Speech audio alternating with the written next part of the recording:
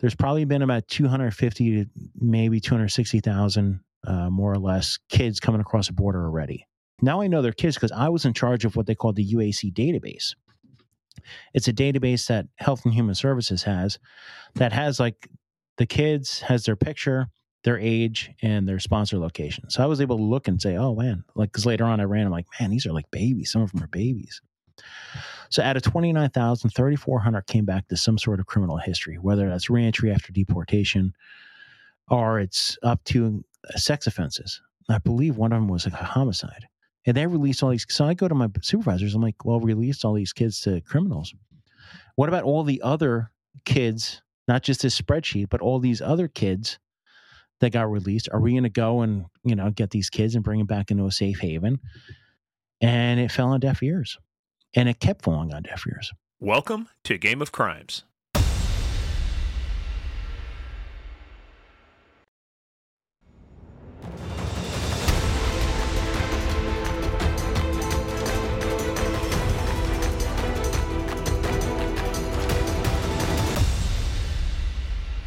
When you were doing drug cases in San Diego, what was the priority for the ICE office then? It wasn't drugs, was it? No, money. Money and counterfeit. Yeah. Gucci bags. Yeah. Oh, and cigarettes too. Cigarettes. We did a wire case in San Diego for months and months and months on cigarettes, and they never even end up. I don't even think they even got a conviction out of it. Because it was taxes.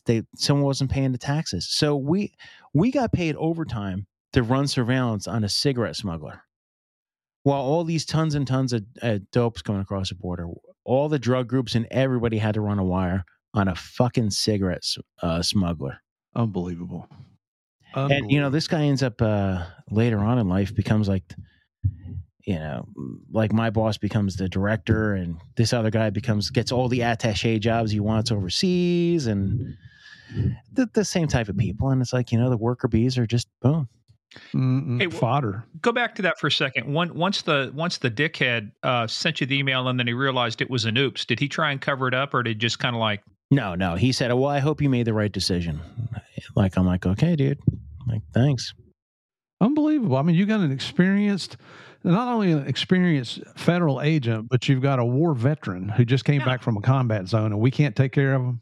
Oh, and later on, I'm working. I do the DOD thing for a bit, the Army CID thing for about 7 months, and then I found a 1811 job in Philly. Before you gloss over that, Ken, I just did it for 7 months. Let's talk about that for a second. Did you make it down to Gitmo? Yeah, it's beautiful down there. I don't know if you guys have been there. You're about to gloss all over this. Let's talk. Okay, give us a couple ideas. See that this is the we had one guy. You don't talk about Gitmo. What's the first rule of Gitmo? You don't talk about Gitmo. All right. Well, we won't talk about. Okay, let's throw the FBI under the bus one more time. Okay. And hey, you know what? I love a lot of people in the FBI.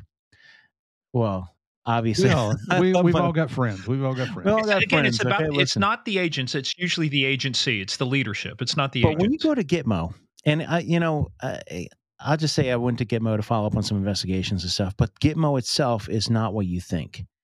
It's like the Key West. It's like rocky beaches. You don't have sandy beaches and stuff, but the water is beautiful. And I imagine the diving is great because when you fly down there. In these little, we had military private type flights, but the FBI shows up. And, because the FBI has to have their hand in everything, right? But the FBI shows up with all their dive gear, their snorkel gear and everything else. So I'm like, are you really here to do anything with the detainees at Guantanamo Bay? Or are you here to dive and fish or whatever? Looking for lobster. Yeah. I'm like, come on, FBI. Hey, you know what? I don't know if they're FBI, but they sure as hell seem like they're FBI. So that job, were you associated with the Office of Military Commissions? Yeah. So after I retired DEA, I took a 1-year contract job working over in Tyson's at a secret location. And they brought us in me and another guy, retired agent, to review the cases on all those people in Gitmo. Yeah. And we're working for a 1-star. And I said, what's your objective here? And he says, we're looking for any new nuggets that would help prosecutions. Yeah. So we got to look at some of those people have been in custody for 15 years. Yep. We went back to the general. It's like, what do you think? Government efficiency. Yep. Mm-hmm. And he was a super guy. I love the guy. I can't remember his name, but I had the utmost respect for that man. Well, I'll tell you, the guy they need to keep in custody and never let out is Khalid Sheikh Mohammed. Yeah, well, he was one of them. Yep. Yeah, KSM, man. So see, you're smiling. What's your KSM story? Did you have any contact? No, I don't with talk him? about. You know what? I'll write Sidif here and there, but I'm not going to talk about Sidif. Yeah, it's there's things that you're not allowed to talk about. You can well, Google just it. between us. I promise we won't say anything. Oh, yeah. So there I was. I was. No shit. There I was, knee deep in grenade pins. And when So I you're ended up- when I you're ended at up the getting military court answering why you violated your security oath here. So Piccolo, Well, you Morgan have said this he wouldn't book. tell anybody. Yeah, he said it. I'm like, and anything I put in a book was all open source, so it's like, you know. There you go. There you go. And it wasn't anything like crazy. I hate people that try to act spooky that aren't anything to do with spooky world and like, oh yeah, I can't tell you about that. It was top secret. This is just basically, hey, you know what? You have to dig up case nuggets in there. So it wasn't anything exciting. I did have some decent training, which was really cool. What kind of my training? Passport, just interrogation training. But my passport photo was awesome because I just got back from the war. So I mean, I looked really good. You know, this is 190-pound Jason Piccolo compared to whatever I am now. So I mean, hey, I got that out of it. That's classified too. We can't talk about that. You didn't get in training in rendition, did you? No, Christ. this was post enhanced interrogation. Okay. Where Let's they move had to on. start using the Army Field Manual on interrogations. Physically, right upside the head. Yeah. Oh my gosh, you guys. Okay, let's move go. on. That was 7 months. 7 months at 30 years. Come on. But were you down? How long were you down in Gitmo for that 7 months? Just a trip. Okay. Yeah, most of the time it was at Belvoir. What was it like though, coming in there for that first time? You know, you're flying in. I loved it. Yeah. It's funny because my son's like, can we go to Cuba? And I'm like, well, first we're going to have to go to Mexico or Canada. Then we can go to Cuba. I've always wanted to go to Cuba though. Like Cuba. Like, Yeah. Mm-hmm. Me too. Just because, see the old cars and the old. Yeah. The old well, you know why they got the old cars? That's because they can't import anything to fix anything. I know it. Yeah. But anyway, so you did that time. So you did your 7 months. Why? It was a 3-year contract. Why 7 months? Well, I found a job in Philly, working for the Defense Logistics Agency, which eventually turns into the Office of Inspector General for that. Doing employee investigations and trade security control investigations and stuff like that. But my goal was, at the time, was to get back into. So I get this job with DLA, and it's kind of like almost like a retirement gig, and that's kind of why I go over to ICE later on. It's very administrative focused. What year is this approximately? This was 2007 to 2009. Okay. So I'm over there, I'm doing these investigations, and I did hundreds of interviews. Holy crap. Most of employee stuff and follow up on contracts and trade security stuff, end user agreement type stuff. So I'm doing all these things. And there's another job opening in this agency, right? So I get a hold of this ICE group supervisor I know in Philly. And he wants to kind of semi-retire and come over and take over my job, basically, because he found out about it through there. So we're bullshitting. He goes, okay, I'm going to work this. We're going to get you back, be an agent over here, blah, blah, blah. He reaches out to my group supervisor, and I didn't put this in a book, but fuck him. So he reaches out to my supervisor, one of my former supervisors in San Diego, not the one that denied my request, but this guy had his hands in it too. Goes up to get a reference to make sure that I'm good to go. Well, that supervisor that I busted my ass for a long time, we called him Fat Blank because he was just a fat, God, I can't, to this day, it just drives me nuts. This supervisor goes, yeah, Piccolo volunteered to go to war because his wife got some bullshit job as an analyst with the FBI, and he's just trying to get out of coming back to San Diego. And it basically, blocked me from getting that job in Philly and gave me like a shitty reference and burned my name. So when I later on, my buddies, like I had a lot of good buddies that ended up starting to get into headquarters and start moving up in the ranks.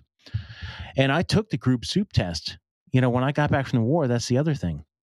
I took a group soup test, so I'd be eligible to become a supervisor. So they could have transferred me to DC. So even if they didn't want to send me to Philly, they could have sent me to DC because I passed the group soup test.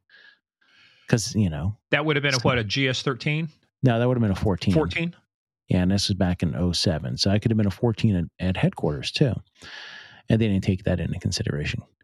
So I end up, I get a job later on. My buddy's like, hey, look, I got a buddy. He's a manager over in ICE, ERO, Enforcement Removal Operations. You want to go over there and be a deportation officer? I'm like, yeah, fuck it. Gets me back into Homeland Security, gets me back into doing something that's... Get you back into 1811, right? Badge gun. No, this is 1801. 1801? Oh, okay. Yeah. What's the difference?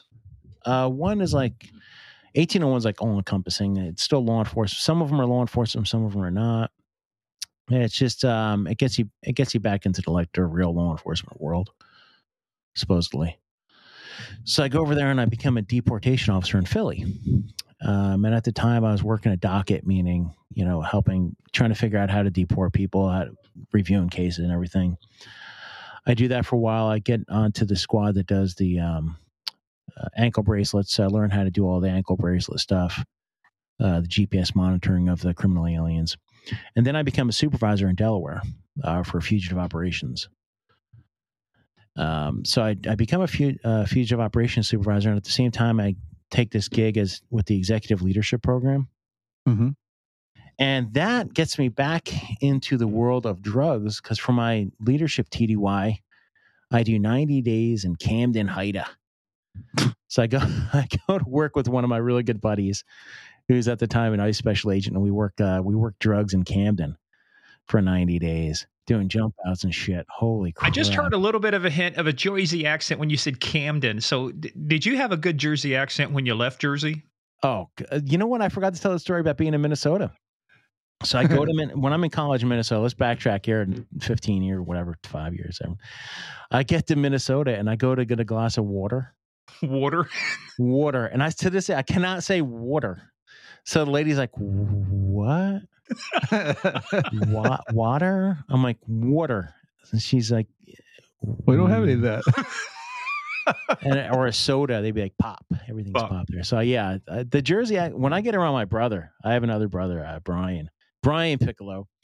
Whenever I get around him, it's like, even our text messages are like, boom, bro. And we start talking Jersey all day long. And I'm like, so what exit did you life off of? Exit 12. Exit 12. 80. There you go. But I was born in Boonton, New Jersey, which is over it's down by Jersey City a little bit. And then my brothers used to box in Patterson, New Jersey at the Lou Costello Gym. Wow. So Lou Costello from Abbott and Costello has a gym in Patterson. So oh, wow. Cool. So now you're back in Camden. So tell our listeners that are not familiar with Camden, New Jersey, just how safe a place that is. Camden is it's a beautiful, beautiful area. Was it the murder capital of the U.S. at one time? I thought that was Newark. Newark was the automotive, the car theft capital of the country at one time. Camden's a tough place. Camden was rough. Can you imagine? And this is right before they dissolved the police department too. And man, there was like, my buddy did a case coming in from PR, Puerto Rico, cargo case, 100 keys of coke. I mean, so much coke coming in and out. I mean, the ports of entry out there too. I mean, oh man, what a shithole.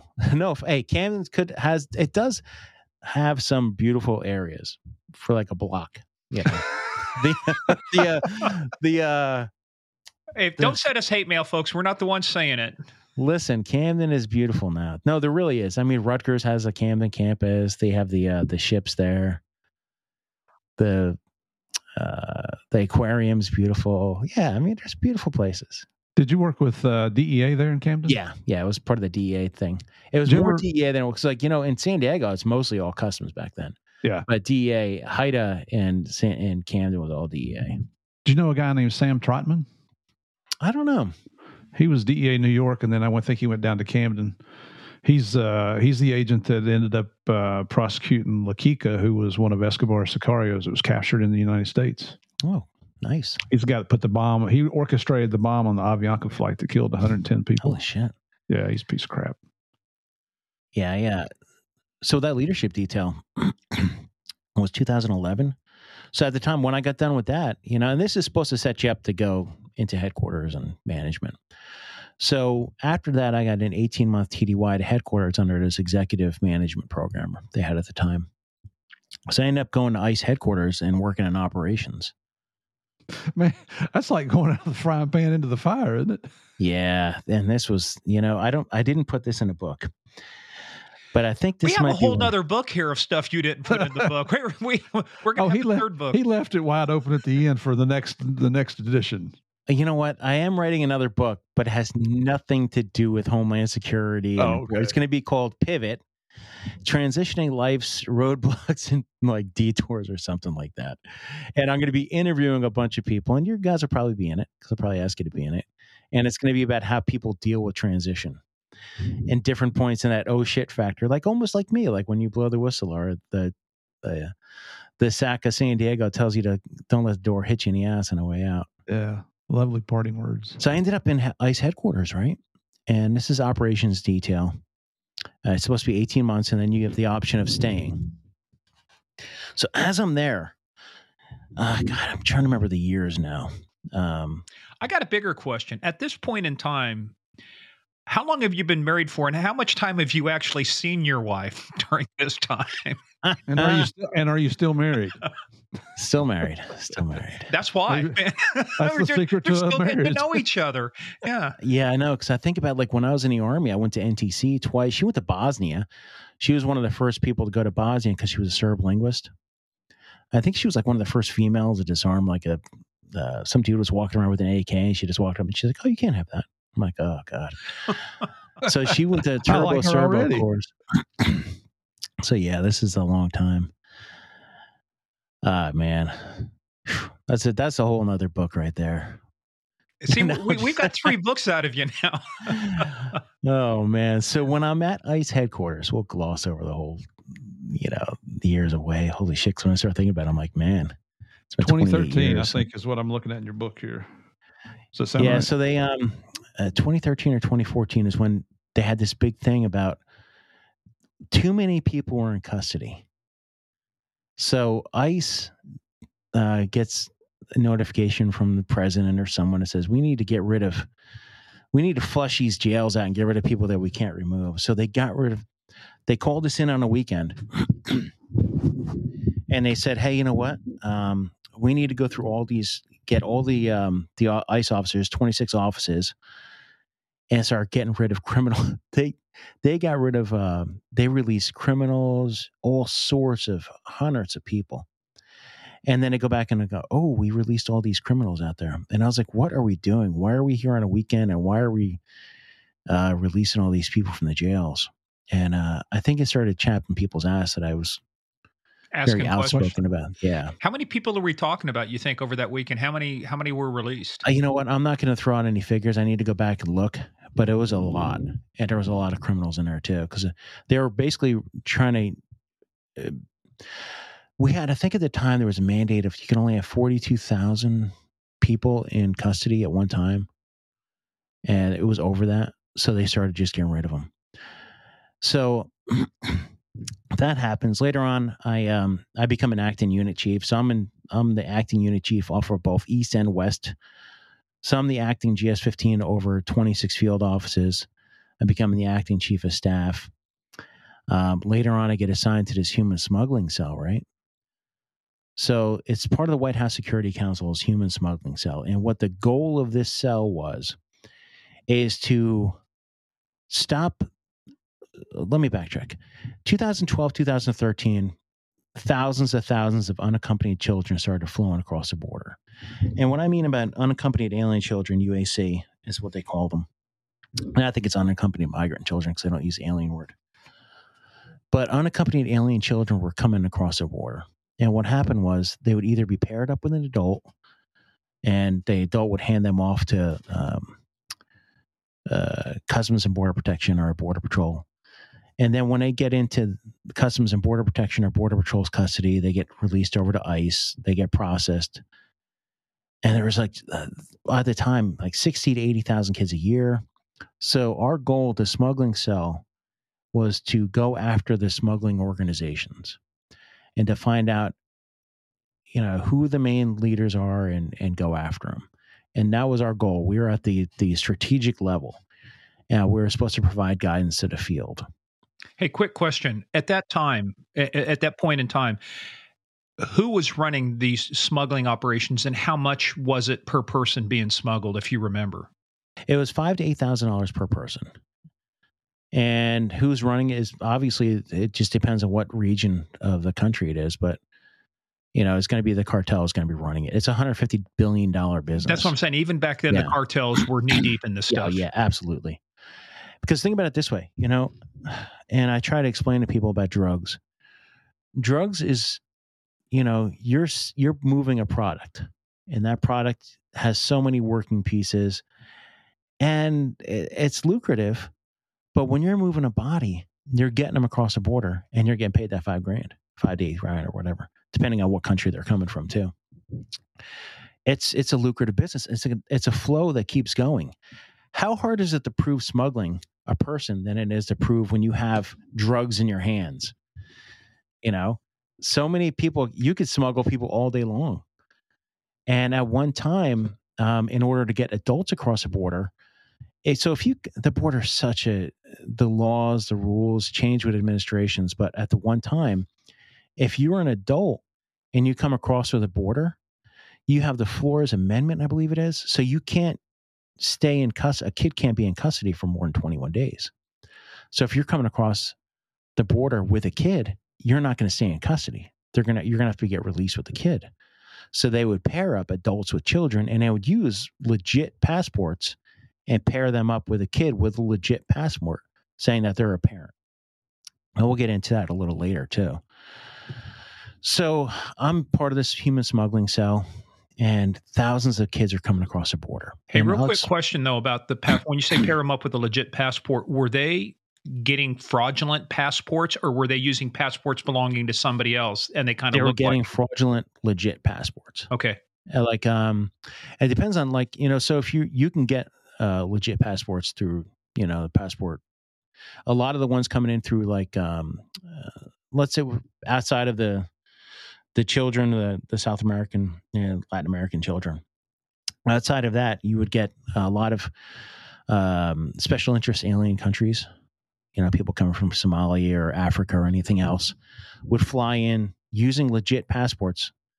They would fly into Brazil, and from Brazil, they would just take the same smuggling corridors as everybody else. So, coming in with legit passports, and then they just reuse them. Yeah. Okay. So I'll give the process of how the kids factor into this. So you have an unaccompanied child, and these are anywhere from babies on up to 17-year-olds. So you have legit babies coming in, and I'll tell you how I know that in a minute. Kids come into the border. They get handed over to either at the port of entry, it's going to be a Customs and Border Protection officer, or if it's outside of that, it'll be Border Patrol. Border Patrol processes them, hands them to ICE. ICE transports them to Health and Human Services Office of Refugee Resettlement, who then hands them over to a contracted facility. Now, these contracted facilities are all over the country. That's why you're reading in the news about kids flying on flights and going here, there, and everywhere. These contracted facilities are supposed to go by certain mandates. They're supposed to determine whether or not, and this was all in policy, they're supposed to do criminal history checks on people who are going to come in and sponsor these children. Think of it almost as like the foster care system. They're going to release these kids out to someone who's going to be a sponsor, or quote unquote, a foster type parent. Now, these sponsors, do they get paid by the government to take care of these kids? Okay. So that's the other thing. It's a little bit different than the foster care system. But while the kid goes through the immigration process, they're supposed to have a sponsor, someone that's going to bring them to their court hearings and et cetera. They're supposed to be vetted, the sponsors. They're supposed to have their fingerprints taken. They're supposed to be, interviewed. They're supposed to put them with a familial relation, but they're not. And I'm hearing a lot of supposed. So it sounds like there's going to be some flaws in this process, right? There's definitely going to be some flaws in this process. And that's one thing I found out later on. So I'm about midway point into this rotation out to this human smuggling cell. And one of my buddies forwards me a spreadsheet. And this is August 4th. August 3rd or 4th is when I got this spreadsheet. And the spreadsheet's dated July. So it's already been a month. That was like July, I think it was July 3rd or 5th. I can't remember the date of the spreadsheet, but that's not really relevant. But the spreadsheet's taken from DHS, took all the names of the sponsors and their addresses and their biographics, and they ran them for criminal history. And out of 29,000 of those sponsors, that's just one spreadsheet. Now, think about this. This is 2015. It's already been years. There's probably been about 250 to maybe 260,000, more or less, kids coming across the border already. Now I know they're kids because I was in charge of what they call the UAC database. It's a database that Health and Human Services has that has like the kids, has their picture, their age, and their sponsor location. So I was able to look and say, oh man, like, because later on I ran, I'm like, man, these are like babies. Some of them are babies. So out of 29,000, 3,400 came back to some sort of criminal history, whether that's reentry after deportation or it's up to sex offenses. I believe one of them was like a homicide. And they released all these. So I go to my supervisors. I'm like, well, we released all these kids to criminals. What about all the other kids, not just this spreadsheet, but all these other kids that got released? Are we going to go and, get these kids and bring them back into a safe haven? And it fell on deaf ears. And it kept falling on deaf ears. Hey, real quick, your one spreadsheet had 29,000. How many total sponsors are there? That's what I mean. Like, if you think about it this time, this is 2015, and the data is up there. So you can imagine if you go to the cbp.gov website, you could pull up the data for all the children, UACs that have come across. But at the time you were talking about, 29,000 was the universe of sponsors that you were dealing with at the time, right? No, this was just a snapshot. So what they did was they took a sampling of 29,000 and they ran 30. And that's what I'm saying. At that time, you took so how big was the entire population? They probably could have taken. Well, I was thinking over 200,000. No shit. Yeah, because think about it. If they took a sampling of all of them, and not even a sampling, if they ran all of the ones at that time, going back to when the UAC started coming across, it had to have been over 200,000. Because I think, the last time I looked at it was like, I thought it was over 200,000. I have to look. Wow. Again. And so, but out of the 29,000 that you sampled, 400 had criminal histories. No, 3,400. 3,400. Yeah, and I didn't do the sampling. So that's the thing is, that's 12, 13%. But the funny thing is, I didn't do the sampling. This was DHS, Maine DHS did the sampling with ICE and everybody else. So if my calls to action fell on deaf ears.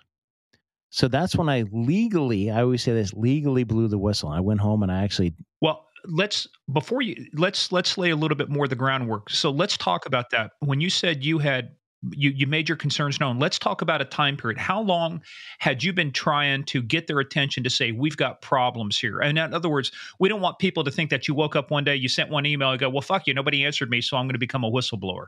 This was some groundwork. This was in person, and then it was also, I didn't give them a lot of time. It was days. And then I blew the whistle. Because I went to my supervisor was in charge of the whole cell.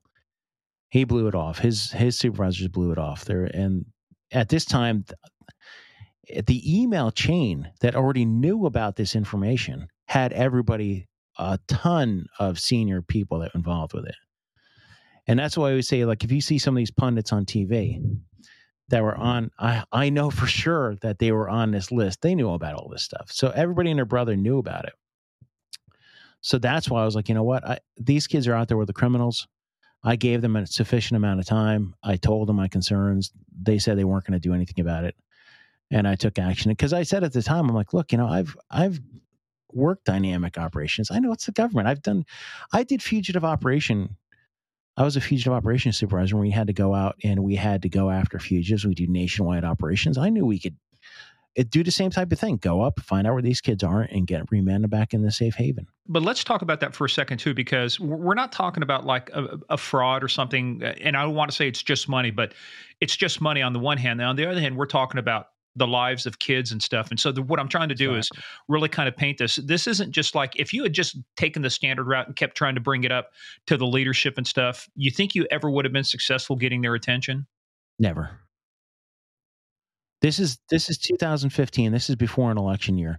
Can you imagine it came out in the public that all these thousands of kids coming across the border were getting released at people that could be criminals, that are criminals, that could be sex offenders, they could be murderers, they could be anything.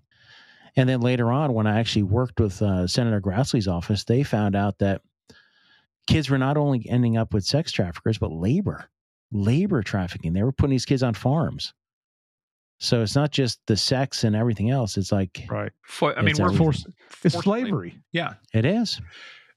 Talk about this though before you decided to escalate and you say officially become a whistleblower. What's the process for that? So walk us through your thinking. What kind of things were going through your head to say, how did you weigh things versus what's going to happen to me versus what's happening to these kids versus the process? Kind of walk us through how you approached it, philosophically. Well, for one thing, I didn't want to be a leaker. I wasn't like going to do a Snowden type thing or Manning.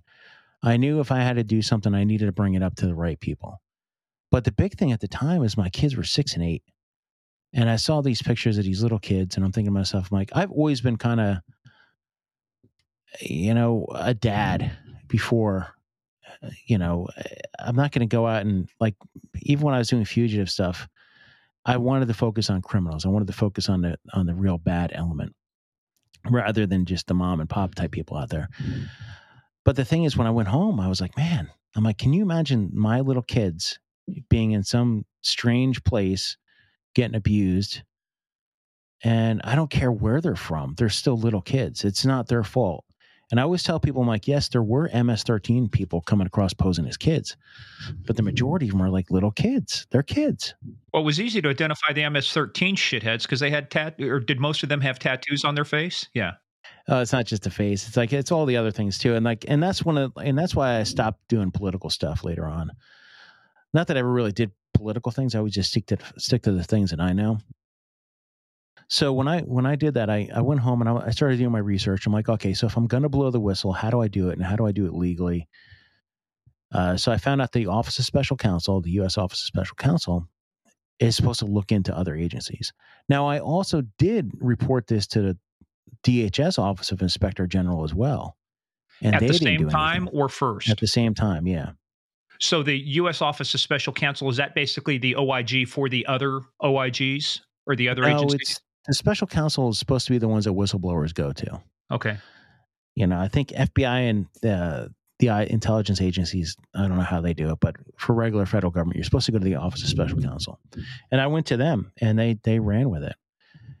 But they started getting pushback.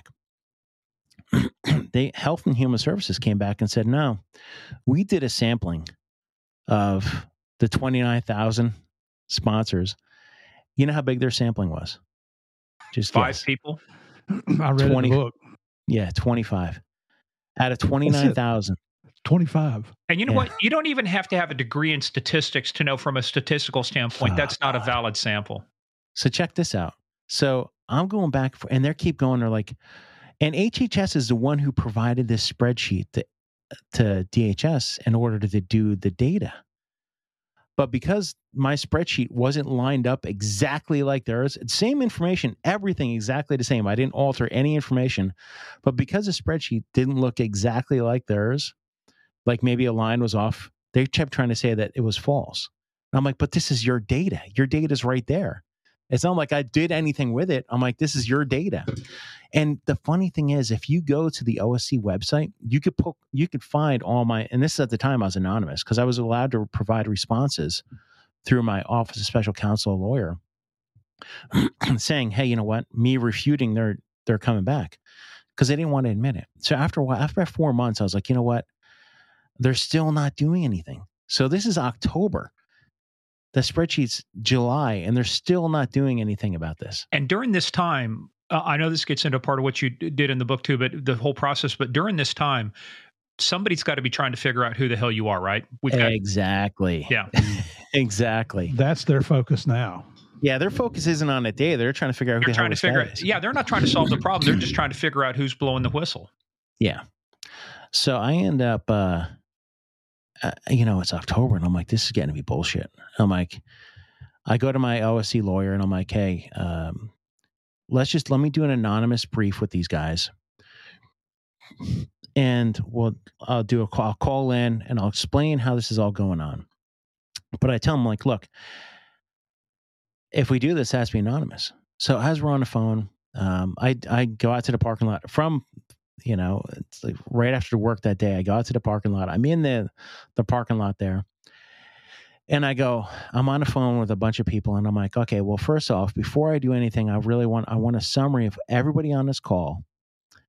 And then I also want their names and their emails, because I'm like, I'm not going to be talking about this to just anonymous people. So I'm like, that's the thing. So they're going back for almost like they're interrogating me. And I'm like, this is your data. It turns out that there was a bunch of people from the Office of Inspector General, from HHS, OIG on there, lawyers, obviously.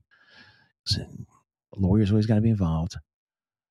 But they kept trying to ask me, like, how do you know this data? Where'd you get this data? How do you know this? I'm like, look, how do you know it's not fraudulent? I'm like, look, I'm a CFE, certified fraud examiner. That was mistake number one. And I said, the other thing is, I said, I'm associated. I know about the human smuggling cell. I'm associated with it. Well, my dumbass, hindsight, is I'm the only CFE on the human smuggling cell.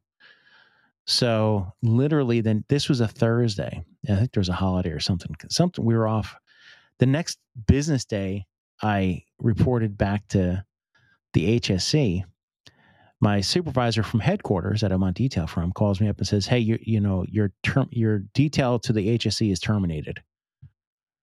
So they terminated my detail the next business day. I showed up to work after I did this debrief. Doesn't that qualify as retaliation?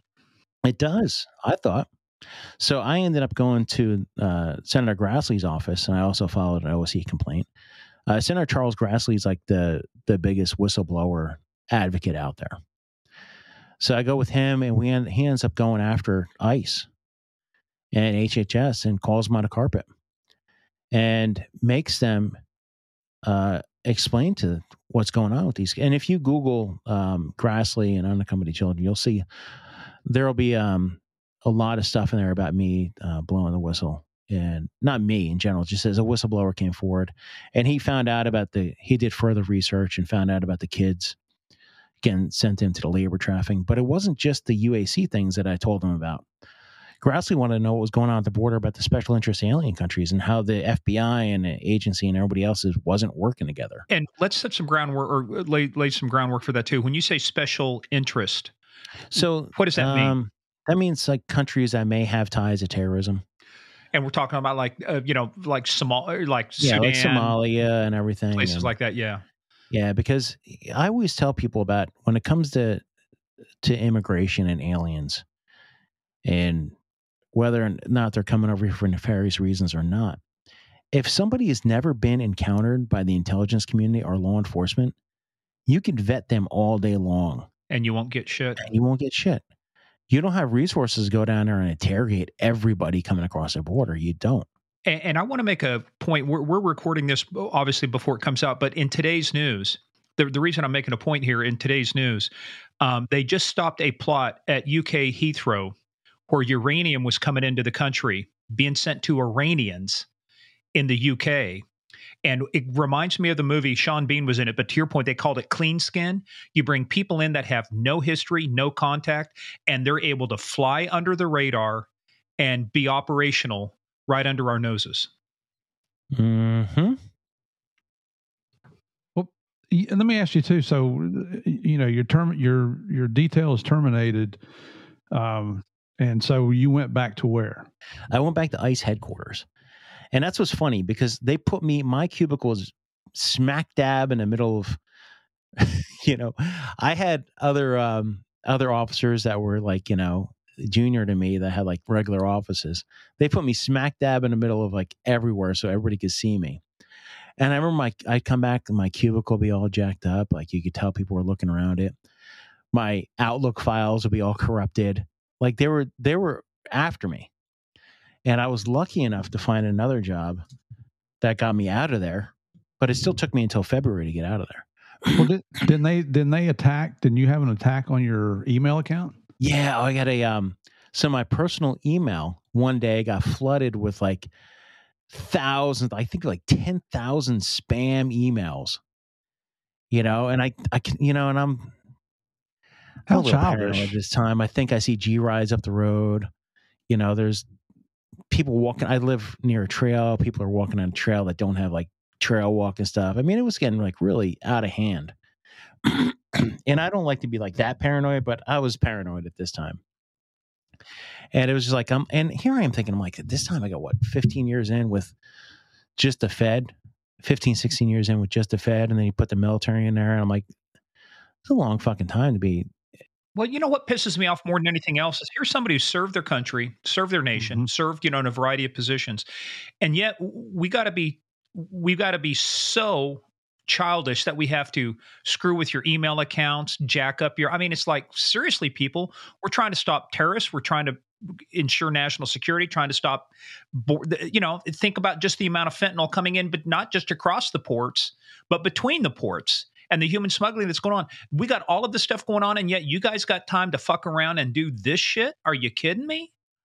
Yeah, and I went to OIG with it. I went here, and I worked at Grassley's office. But, I do want to backtrack to my brother and stuff and dealing with that warden.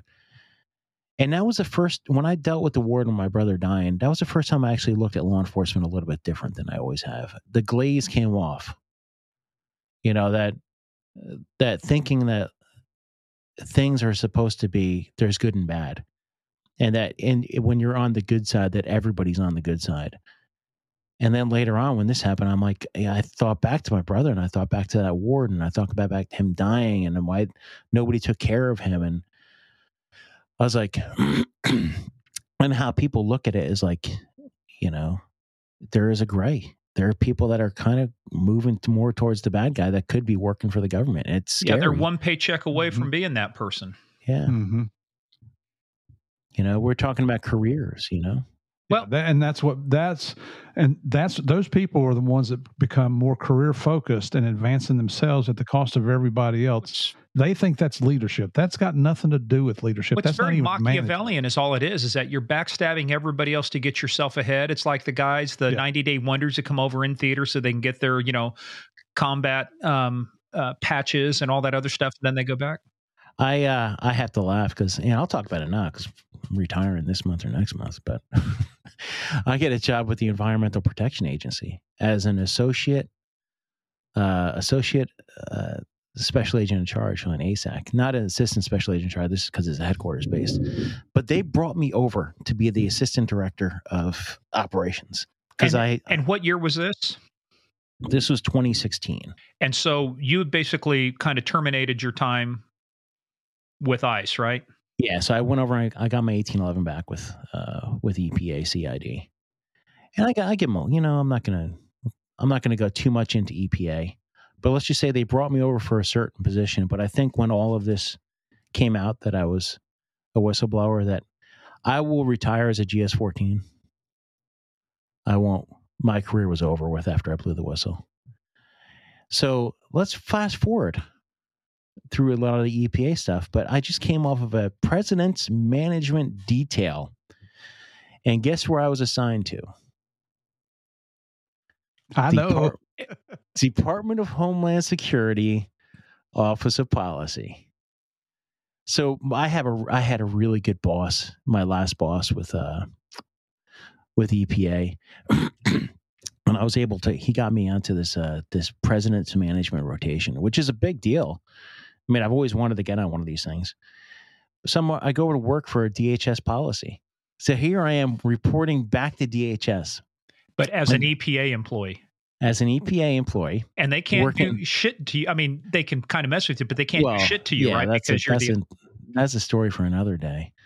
But the funny thing is, here I am working at headquarters for DHS at the highest levels. I'm putting together briefs and with the White House, conference calls, top secret conference calls with the White House. I'm putting together briefs for the DHS secretary, and I'm thinking to myself, I guess he never Googled me. I mean, you can kind of tell about you could tell at one point through this detail, and I'm not going to get too much into it yet because I'm still here in the government.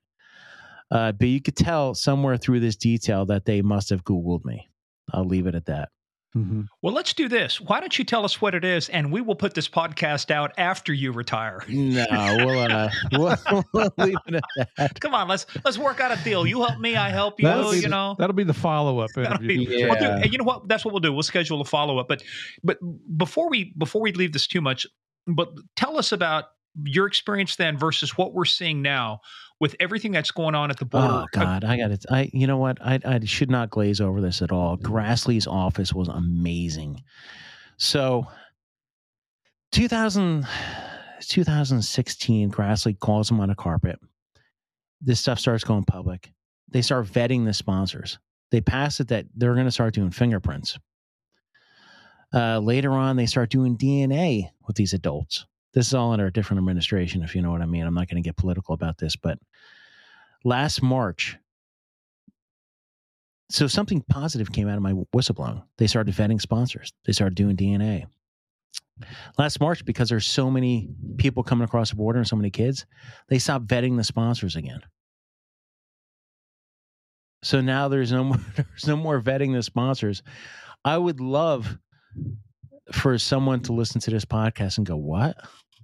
Because it kind of flew under the radar that they're not vetting him anymore. Now, maybe they have since March. I don't think so. But one of the reasons they stopped is just because, like anything else, they're getting overwhelmed at the border. The number of people are coming across. I mean, they are we found this out from talking to some other folks. They are redirecting people from enforcement operations to admin operations just to do processing. And so we've got fewer people. We don't need 87,000 IRS agents. What we need is 87,000, border patrol, and ICE people. Okay, listen to this. Special agent, proactive, working drugs. Let's talk about money laundering. Let's talk about child exploitation. Let's talk about child pornography. Let's talk about human smuggling, human trafficking. Let's talk about actual investigations. Now, you're taking all of these Homeland Security investigations, special agents, and you're putting them on the border to transport people, to process, to do stuff that you're not working cases. They're taking everybody from everywhere and putting them on a border, babysitting bodies, not working investigations, So you're going to hire 87,000 IRS people or whatever. The thing is, it'd be great to hire 87,000 Border Patrol agents, but where are you going to find 87,000 people that do those jobs? You're not going to find people that do any of these jobs. I mean, HSI just had a job announcement the other day. How many people are going to make it through the system? How many people are going to pass a polygraph? How many people are going to be able to pass a PT test? The drug test. The drug test. Every test. I mean, are you familiar with Clowra-Piven? No. Clowra-Piven was a strategy created back in the 60s. A couple sociologists. I just pulled it up. I want to read this to you. Listen to this definition of what their strategy was and tell me if this doesn't sound like it. The two stated that many Americans who were eligible for welfare were not receiving benefits and that a welfare enrollment drive would strain local budgets, precipitating a crisis at the state and local levels that would be a wake-up call for the federal government. And particularly, it says here, the Democratic Party, there would also be side consequences. But basically, what it did is you create such a crisis that everything blows up. And I mean, this is exactly what it is. I mean, when we talk about resources being strained, can you imagine these cities all along the border, California, Arizona, Texas and stuff? I feel so sorry for these city and local governments that are trying to deal with. And guys, I'm not getting political here. I mean, but what I'm saying is, but when you ship 25 or 50 to New York and they start whining, or Chicago, it's like 25 or 50. These towns in Texas would be glad if it was only 25 or 50 coming in. Look at El Paso today. I mean, today, right now. Literally, yeah. Well, millions. Look at it, because they cleaned it up just for the presidential visit. And I know people are going to say you're getting political. No, if you can clean it up for that, why can't you clean it up for other things? Why did it take a presidential visit to clean up the area? Where's humanity? Not to get the holier than thou attitude, but the vast majority of men and women that go into these type of jobs, law enforcement particularly, is to help others. How in the hell are we? It's we've had these discussions on other shows, and especially on our Patreon channel about immigration and what our thoughts are on the rule of law. I'm a big proponent of the rule of law. Go through the normal process. Are there exceptions to every rule? Of course there are, but not like it's coming across now. That's like people just want the border wide open and come and go as they please, and that's not what we do here in the United States. That's not what we should be doing. My viewpoint on immigration law, it's very simple. Nothing is going to get passed right now the way it is. Nothing. So in order to pass it, find the areas within that huge billion-page document, piecemeal it. Say, okay, what can we fix today that both parties can do it? Yeah, because they want an all or nothing thing, and it's like it's not an all or nothing thing. You got to start. Right. You got to start somewhere. You got to start small. Piecemeal this thing. Listen, we need worker visas. Sure.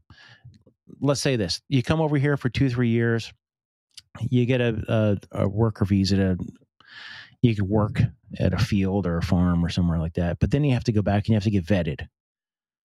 Run your criminal history check. Whatever, DNA, in case you don't come up, because we know not everybody's coming across that hasn't been didn't offend over that 3 years. So, you have to stay legal. You have to go back. You have to apply and you have to come back. So, and Jason, when they started doing what they called the server in the sky over in Iraq during your time there in Tikrit, it was the one famous case called the Dirt Farmer from Tikrit. Army stopped this guy, ran his fingerprints through the FBI database. They had access to it. Guy had 13 fucking felony arrests in the United States, and he's over in Iraq. Yeah. Yeah. I mean, if people only knew what was coming across the border, and not only what, but who, they don't. Hey, let me ask you this question while we're here right now. Let's assume that you were the HMFIC, which for those you folks who are wondering what the acronym is, that's the head motherfucker in charge. Let's say that you could institute any law, policy, rule. Let's say not law because that's Congress, but policy, rule. What would you do different? Give us like 2 or 3 things. What would you do different today that you believe, from your experience, would make an impact on solving, at least stopping the flow or preventing a lot of this exploitation? Public relations. You need to stop the flow. Listen, right now, our PR machine is saying as long as you get across that border and you get a foothold here, you're going to get some sort of immigrant benefit. The U.S. can't pass the law. So what you need to do is you need to go down south and you need to change everything going on down south. You need to figure out why are these people coming across the border? What's the pull? Because I guarantee if you go down south in some of these countries, there's going to be billboards telling you to make it across the border, go here and there. The other thing too is the pull, the economic pull. Now, what was it? During a previous administration, I think it was down near New Orleans or one of those states down there. HSI, Homeland Security, Investigations way down there, and they raided a bunch of factories, but they didn't arrest any of the aliens, the people working there, unless they were criminals, and then they arrested them. But they interviewed everybody and they released them, because what's happening is all of these factories are hiring these people and they're pulling them here to work, and the HSI was going after. It's called workforce enforcement. They're going after these big companies. But in order to go after the big companies, you have to interview all the people that are here illegally, and you have to build a case. They stopped doing that type of enforcement. Because again, about this way, if you're pulling people across the border to work in these places and they're here illegally, these companies have carte blanche to do whatever the hell they want to them. You can't go file an EEO if you're here illegally. You can't go to OSHA and say, oh shit, they're doing this to me. There's these forms. So there's a big pull by these companies. So what I would do is I would step up the workforce enforcement again, worksite enforcement, and going after these big companies. But also with a big PR campaign saying there's no jobs for you up here because if you're here legally, that we're not going to hire you. Well, and it just goes hand in hand that the owners of those big companies are going to go to their congressman and say, I'm losing money here. I can't stay open because of this work, the enforcement actions that's going on against my corporation. And then you get your politicians going in there, and it becomes, rather than what's good for our country, it's what's good for the people that are donating money to my reelection, to my PAC, whatever it is. that's why you just don't have any confidence in most of the politicians anymore. It was actually gratifying to hear you say that Senator Grassley's office was actually great to work with. Oh, they were unbelievable. You don't hear later that on, about many. Yeah, that later on they called everybody on a carpet based off the information I gave them. Yeah, he's in the thick of it right now with people from the FBI, some of the FBI whistleblowers and other stuff. I mean, the intelligence community. So he's, and think about Grassley, nice guy from Iowa and stuff. He doesn't get too, he doesn't overhang his board too much. He doesn't go bombastic. He doesn't get, he's just a kind of methodical, plodding along, hey, let's get this stuff done. And I would appreciate that versus no matter what side you're on. I'm so sick and tired of hear people scream at each other and yell. And it's like, guys, let's get the work. You're hearing the same 10 or 12 people, echo chambers. There's grifters and echo chambers. That's what I call them. And there's a ton of grifters out there. We both know it from these communities, especially podcasting. Oh, yeah. We've had a couple hit us up. So, hey, but let's talk about the impact, though. What was it like for you? How did you and your wife handle it once this pressure of the whistleblower, your journey through that, and once you became identified as a whistleblower? How did that impact you guys, though? I tell you what, and now that I think back about it, thanks for bringing up some great memories. No, I'm just kidding. But, I say you volunteered for this podcast. Nobody forced you. I know. But just think about the physical issues. I remember back now, I was like blowing a whistle and having you know what? Fuck it. I'll tell you what it's like. The gastrointestinal issues. My stomach was fucked up all the time. Stress eating, not sleeping. Thinking of my career is over with, and now I know my career is over with, but I didn't get the realization. I always thought that I would eventually get to a point where I'd be able to affect change. I didn't get that opportunity in the government. But yeah, just the issues and never knowing what's going to happen. And, you just never know how far it's going to go. Am I going to get in handcuffs? Am I going to do this? Am I going to do that? I didn't do anything illegal, but I'm like, is someone going to come after me? I mean, walking out my front door in the morning, I'm like, you never know. I mean, the paranoia starts going through the roof. Well, and a lot of our listeners are law enforcement, military, and I'm sure there's some out there thinking, well, you shouldn't have done that. Well, you did it in my opinion, this is Murph's opinion, you did it for the right reason, to protect children. Mm-hmm. And we have our policies and our procedures and our rules and our laws in place for a specific reason. And when those are not followed, who suffers? Mm-hmm. I mean, as a parent, as a grandparent, aunt or uncle, whatever you are, think about the children in your life. Would you want them to be in a position where they're being trafficked for sexual issues, for forced labor, going into slavery? That's what this is. Forced labor is nothing more than slavery. And they have no recourse. They probably don't speak the language. They don't speak English yet. Yeah, who do they complain to? Like you say, who do you call? Exactly. Later on in life, one of my sponsors was for the podcast was a company called Deliver Fund, which goes after, they provide intelligence support for trafficking to law enforcement and stuff. And before they were my sponsor, I write a lot. So I was writing a lot of articles about trafficking. And trafficking is industrialized rape. A lot of people when they think about kids, they don't think kids are getting raped. There are evil adults out there that are not just abusing children, but they're getting paid to have that child abused. So they bring the kid in, they have him in the house. People are coming over paying all day long to have sex with a kid, to rape a kid. Isn't that outrageous? Freaking outrageous.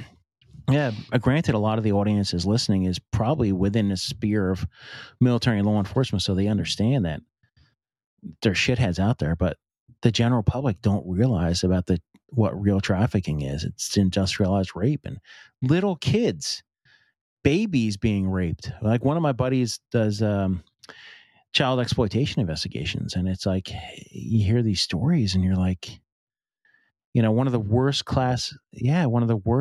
courses I had to take was through the Customs Academy and looking at the images of children getting raped and what they're a little baby's, and to be graphic, a little baby's vagina looks like after it's been penetrated by an adult. This shit is happening all the time. All the time. And it's we know it's not just unaccompanied alien children, but even if a small percentage is unaccompanied migrant children now, where's the humanity? Some people get so stuck on politics, but a little kid doesn't know that they're being abused. I mean, they don't know if they're illegal or not. They don't know if they're here, like why they're being abused, I should say. They know they're being abused, but they don't know why. It's like you got to take politics out of the variable, and you need to fix this problem. You need to vet these sponsors. You need to do people coming across here. Let's say they're not sponsors. Let's say they're coming across a border and they're bringing a kid. Do DNA, do rapid DNA on, find out if they're familial relation. If they come in here and say that they're a kid's coming across a border and that's their kid, and you tell them right off the bat, hey, you know what? We're going to run DNA, and if it comes back that you're not, we're going to prosecute you for smuggling or whatever. 9 times out of 10, I'd be like, oh shit, that ain't my kid. That's the types of laws that need to be fixed. You need to go back and vet these sponsors. When these children grow up in that environment, these babies, they don't know anything different. So what do you think when they become adults? What are they going to become? Are they going to be? You hope they become hardworking, upstanding citizens of the United States, but the reality is they're not. They're probably going to go into what they already know. They're going to be victimized over and over again because somebody will recognize them for what they are, which is somebody who's been trafficked and victimized, and then they're going to keep doing it all over again. This goes back to Natasha Herzig. Even when we had an episode, nice young lady, missionary, went on Christian missions and stuff. Thought she was applying for a job, comes walking out of a restaurant, gets kidnapped, forced into trafficking by this piece of shit that's doing life now. But the point about it is when she got done, her sense of worth, and she says this in the podcast, we're not telling people anything that they can't hear, but her sense of worth was so bad, she ended up going into the pornography industry, the adult entertainment, because she had such a low she thought she wasn't, at that point, she said, I'm not good for anything else. I can't be anything else. I can't be a mom. I can't be a wife. And this is what we're condemning these kids to. And these people, you bring them across. But here's the thing. Everybody wants everybody, we'd like everybody to be safe. But at some point you kind of go, when is it the responsibility of the United States to be the repository for everybody who doesn't like their country? Yeah, you don't like your country? Well, you go fix it. But at some point, it's like we cannot take everybody. That was not the purpose of immigration, was to solve social ills in another country. Right. No, I don't know if that was a question or just a rant. I'm sorry, rant. That was just. Well, it's this whole thing is very frustrating. Yeah, and it affects everybody in the United States. You might think, oh, well, I'm not personally affected. Well, if you're paying taxes, you are, because all these federal agents have to be paid. You left, you traitorous bastard, before, but it's just even like here. One of the big issues was when they were relocating a lot of Afghan refugees after our withdrawal. Mm-hmm. Guess where, Steve? They brought them up here to the what's that? IBM, or it used to be that place just north and North Loudoun. On Route 7? Yeah, right there on Route 7. The old. I went to Group Supervisor Institute there years ago for 3 weeks. They brought in, I can't remember, I think 130, 140 families or whatever else. And Mike Chapman, who both know the sheriff, he raised concerns. He says, are these guys vetted? How do we know they're vetted? There were a lot of issues. Mm-hmm. And it goes back to the vetting thing. It's like the vetting it's great if you have the time to vet each individual person with a trained interrogator who knows that culture as well. Hey, one thing I did want to bring up before I forget, and this is one thing that someone brought up to me the other day, and I never thought about it before, is when I blew the whistle, my career is my career. But how come nobody else did? How come nobody in that email chain blew the whistle? Even if you're a manager, how come nobody? Because that email chain came from the SESs on down. And you got to figure, like, so many people within HHS, Health and Human Services, so many people everywhere knew about this and know about it. Even to this day, they know about it. How come now, even to this day, I think they had a contractor come forward a few weeks ago, that Project Variety, or someone brought up a contractor, and he was leaking. He wasn't even doing it the right way. But how come nobody else ever came forward with this? And I could tell them right now, it's like, people have asked me, like, would I go back and do it again? And I'm like, yes, absolutely. When I retire, I have my name. I have my Your integrity is intact. Your respect for yourself is intact. My code, you know. When these guys retired, and a lot of them have, and some of them you've seen on some news stations out there spouting and becoming heroes. But when you look at it, like these same people were managers back then, and they never did anything about it. Let me ask you a question about that real quick. You talk about that email chain. Is that public record? If, in other words, could somebody go to the Office of Special Counsel, get that email, and see who was on there? I don't think so. I think they redacted it all. They did? Pretty sure. Of course they did. They tried to erase all evidence. They love to redact all that crap, except my name. They'll probably throw that all out today. And here's the funny part. I don't even know how to describe this, but here's how it all started. They identified the issue and they reported it, HHS to DHS, and you just happened to be on that email chain, and everybody just ignored it, except one person. What? His name is Jason Piccolo. Well, Jason, why do you think they ignored it? Are they more worried about their career? Were they more worried about moving up, not causing waves, rocking the boat? Why do you think that they didn't do the right thing? I don't know. You know, I'm not going to put words in her mouth. I mean, I did it for me, but it had to be career. It had to be. It's obvious how it impacted your career. If this is the price for coming forward, what you just simply told them is that we will never get whistleblowers to come forward when they have to be subjected to this, and this is the impact. It goes back to the whole statute even says if there's retaliation, that's actionable. And how much action did they take on the retaliation with you? Yeah. What about the guy that wrote that original email that contained the spreadsheet on it? Did anything happen to him? Because you know his bosses probably went back and like, what the hell were you thinking?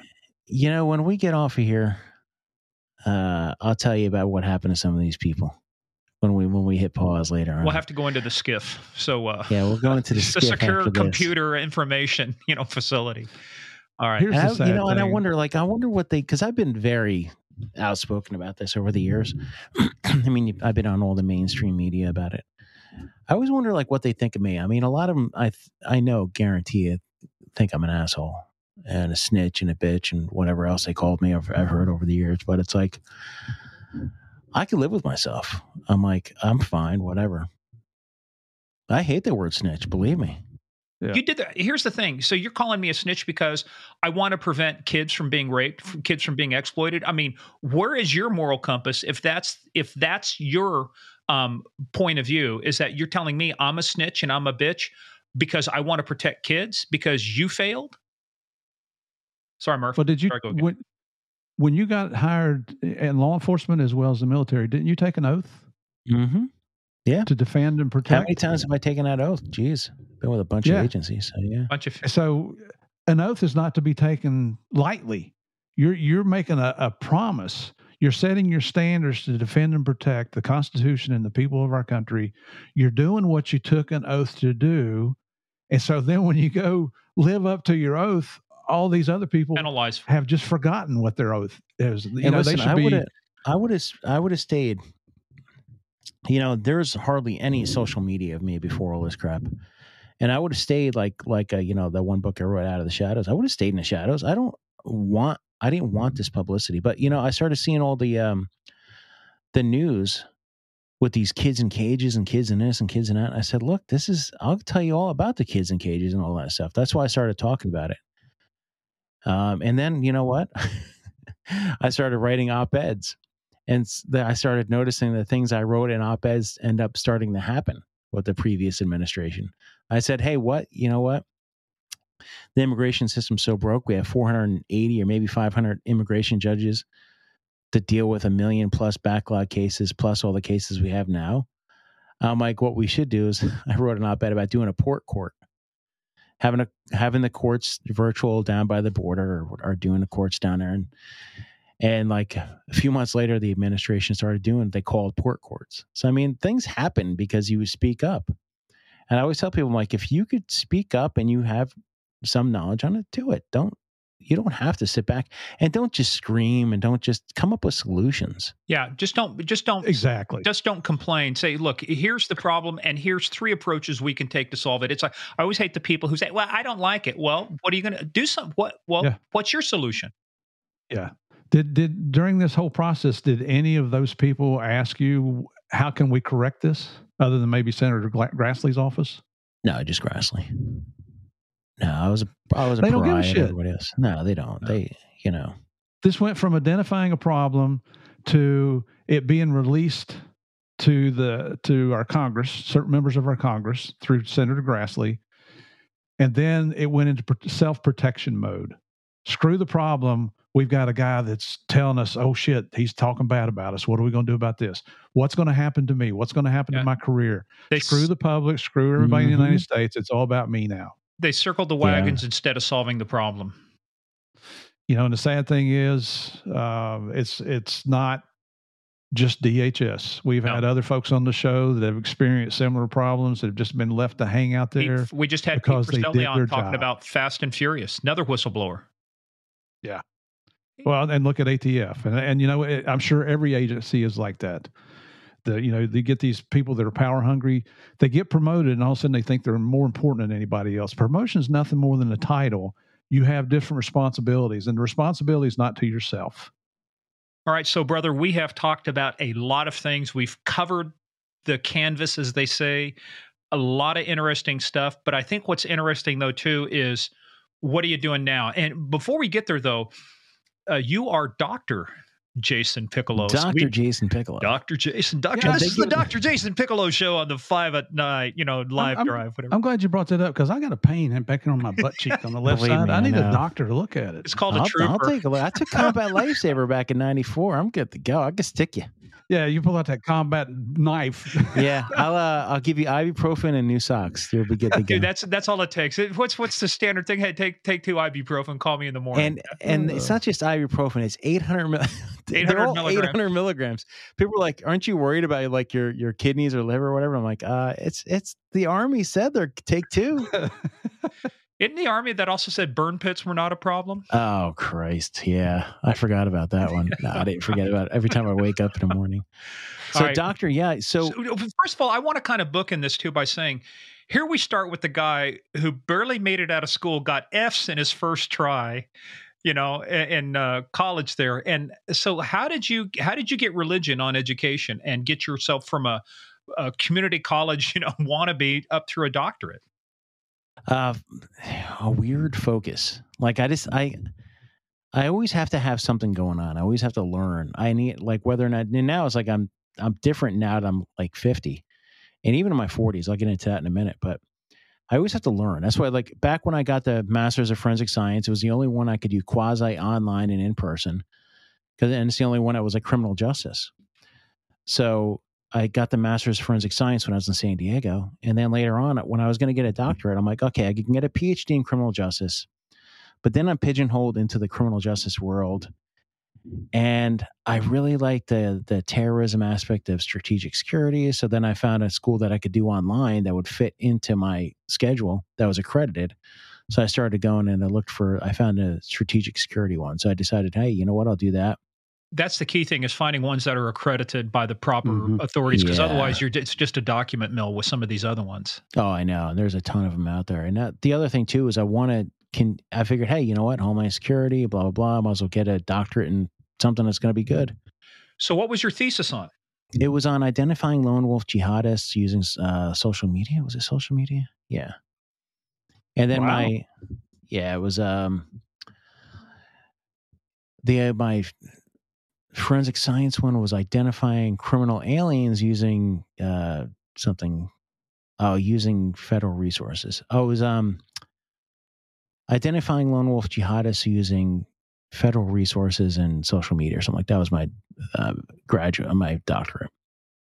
But and one thing I've learned is writing. I love writing now. Like, before I hated writing, but now, like, I've written a ton of op-eds, and now I write for a magazine called Skill Set, which is fun. Like, my last article was, well, let me backtrack here. So here's what I do now. Up until like 42, 43, everything was all about that professional resume. That's why I'm a certified fraud examiner, CVP, and every other acronyms you can get. Leadership courses, blah, blah, blah. But then, like at a certain point, I was like, you know what? I have a professional resume, but what am I doing for myself? So then I started getting into my personal resume, and that's where I start writing things. I start like biking, I ruck marching, and just writing books. And So what kind of biking do you do? Just bicycle, not bike. No motorcycles for me. Yeah, I just hop on. The W. I'm on the WNOD trail a lot. Oh, me too. I actually that's one thing I had a health scare last year with my heart. And so what I did was I started really getting into the WND trail, which is a trail for listeners outside of the area. It's a trail right in Virginia. It's like 39 miles, 44 miles long from Alexandria to Percival. Yeah. So I started doing a lot of events, self-imposed events. So like one day, and for Father's Day, instead of, getting a big breakfast, I said, I'm going to ruck to the Lincoln Memorial. So I hopped in, I rucked 14 miles to the Lincoln Memorial with 55-pound ruck on, which is basically a backpack with weights. I read a book called The 12-Hour Walk, which is walking 12 hours with no social media, no phone, no nothing, and just kind of getting in your head. So I did that. I jumped out on WND and went the other way for 25 miles. So I'm doing a lot of that kind of stuff. And then I decided, hey, you know what? I started doing like the Fox News and Tucker and all the other ones for a while back in 2018. And I said, you know what I'm going to do now is I'm going to start a podcast. I want to do something that's not political, something I can talk to good people and build a good network. So I started the Protectors podcast in 2019. Do you put out one episode a week? What's your schedule? I'm kind of sporadic. Like this week I'll put out 2 or 3. Some weeks it'll be like 1. It just depends. I don't like to hold on to podcasts because like if I have them, I'll edit them and I'll get them out there. Because I think it's kind of like, to me, it's like, I don't really have a set thing. And some people are publicizing something that's coming out the week after. I kind of have to get it out there, but it just depends on my schedule. But I've had close to 400 episodes so far. I think I've recorded 400. I just published 396. And I just got my trademark registered. So now I have that big old R. So it's the Protectors podcast now. So it's pretty cool. And I've been through that trademark process before. The only people that are good, that people say, oh, you can do it yourself. Nah. Nope. I tried that. Yeah. So I do that. And then the writing thing. And then I'm starting a nonprofit now. It's called the Protectors Foundation. What are you focused on? So I went to a shooting course about a month and a half ago because I do competitive shooting now too. I shoot International Defensive Pistol Association and USPSA, which is U.S. Pistol Association.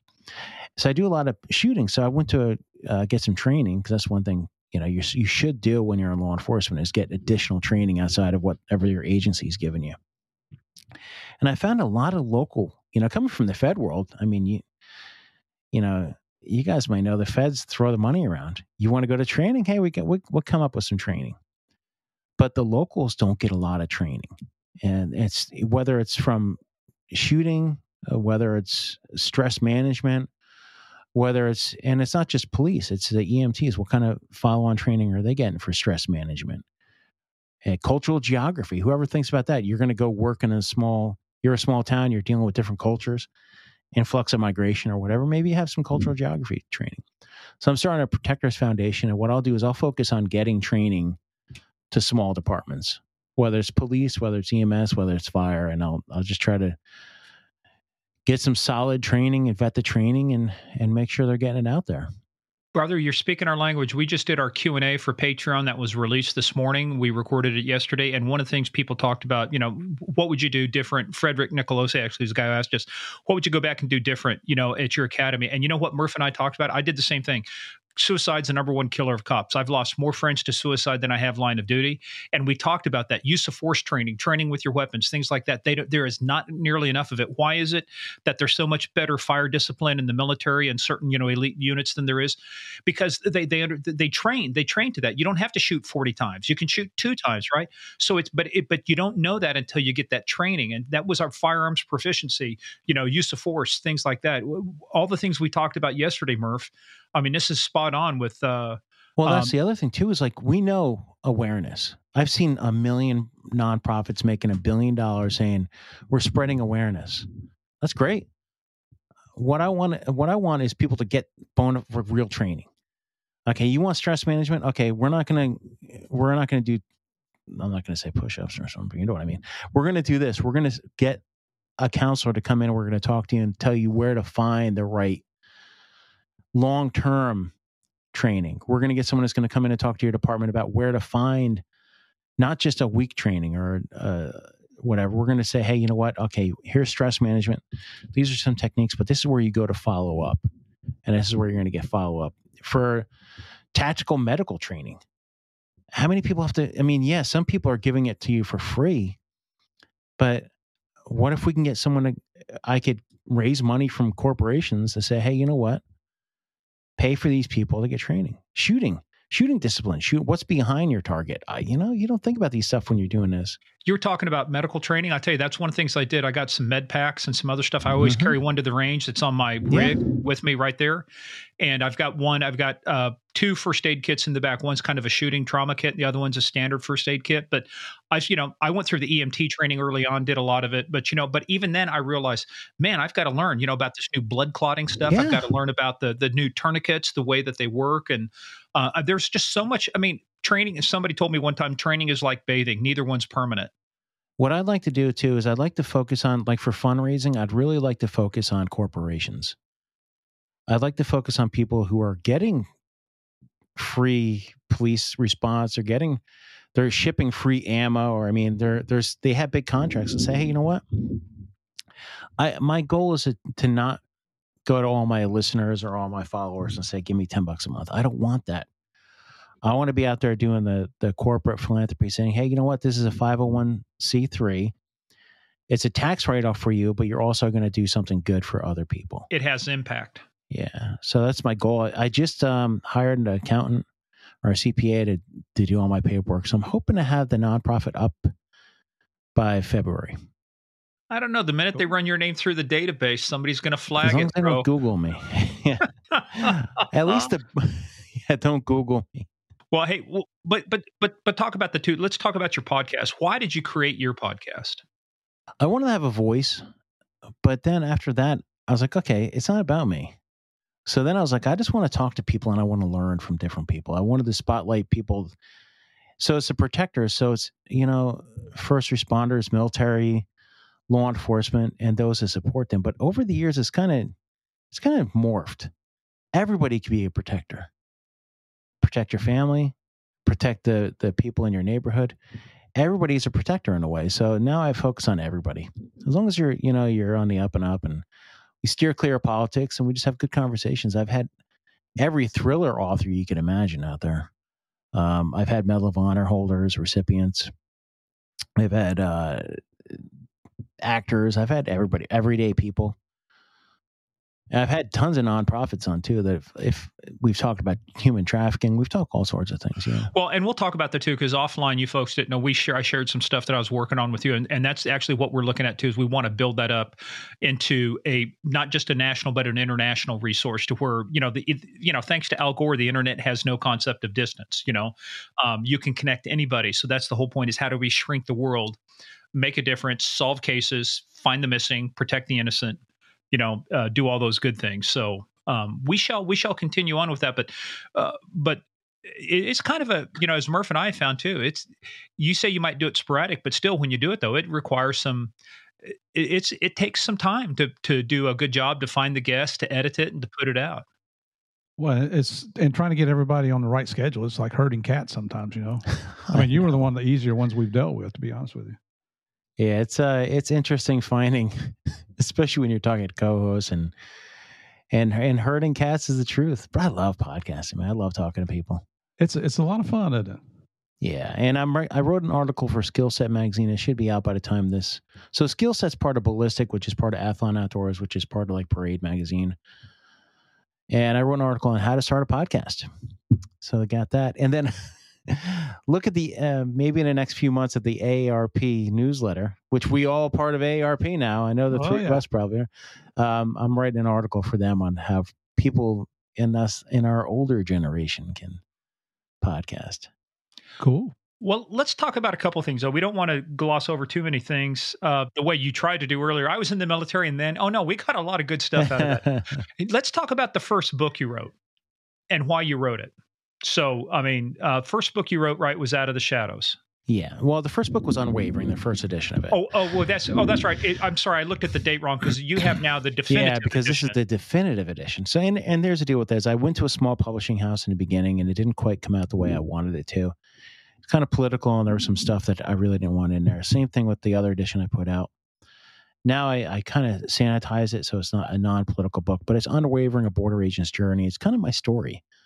And I mean, you can get the book. We talked about a lot of it today, but there's going to be a lot about the operational aspects in there, about working some of these drug deals and working some of the undercover ops, and then fugitive operations and the war and a bunch of other different things are in there. But Unwavering, and I priced it at pretty much at cost. I think it's like $1 over cost. I just want people to read my story and to get it out there. And really, the big thing about it is to get it out there. So if people do want to make that decision, you can come out on top. You can tell your story.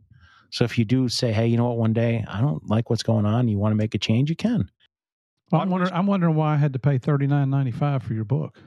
That was a special edition for you. That was the definitive special edition. That was the special platinum deluxe. Listen, it was for Murph.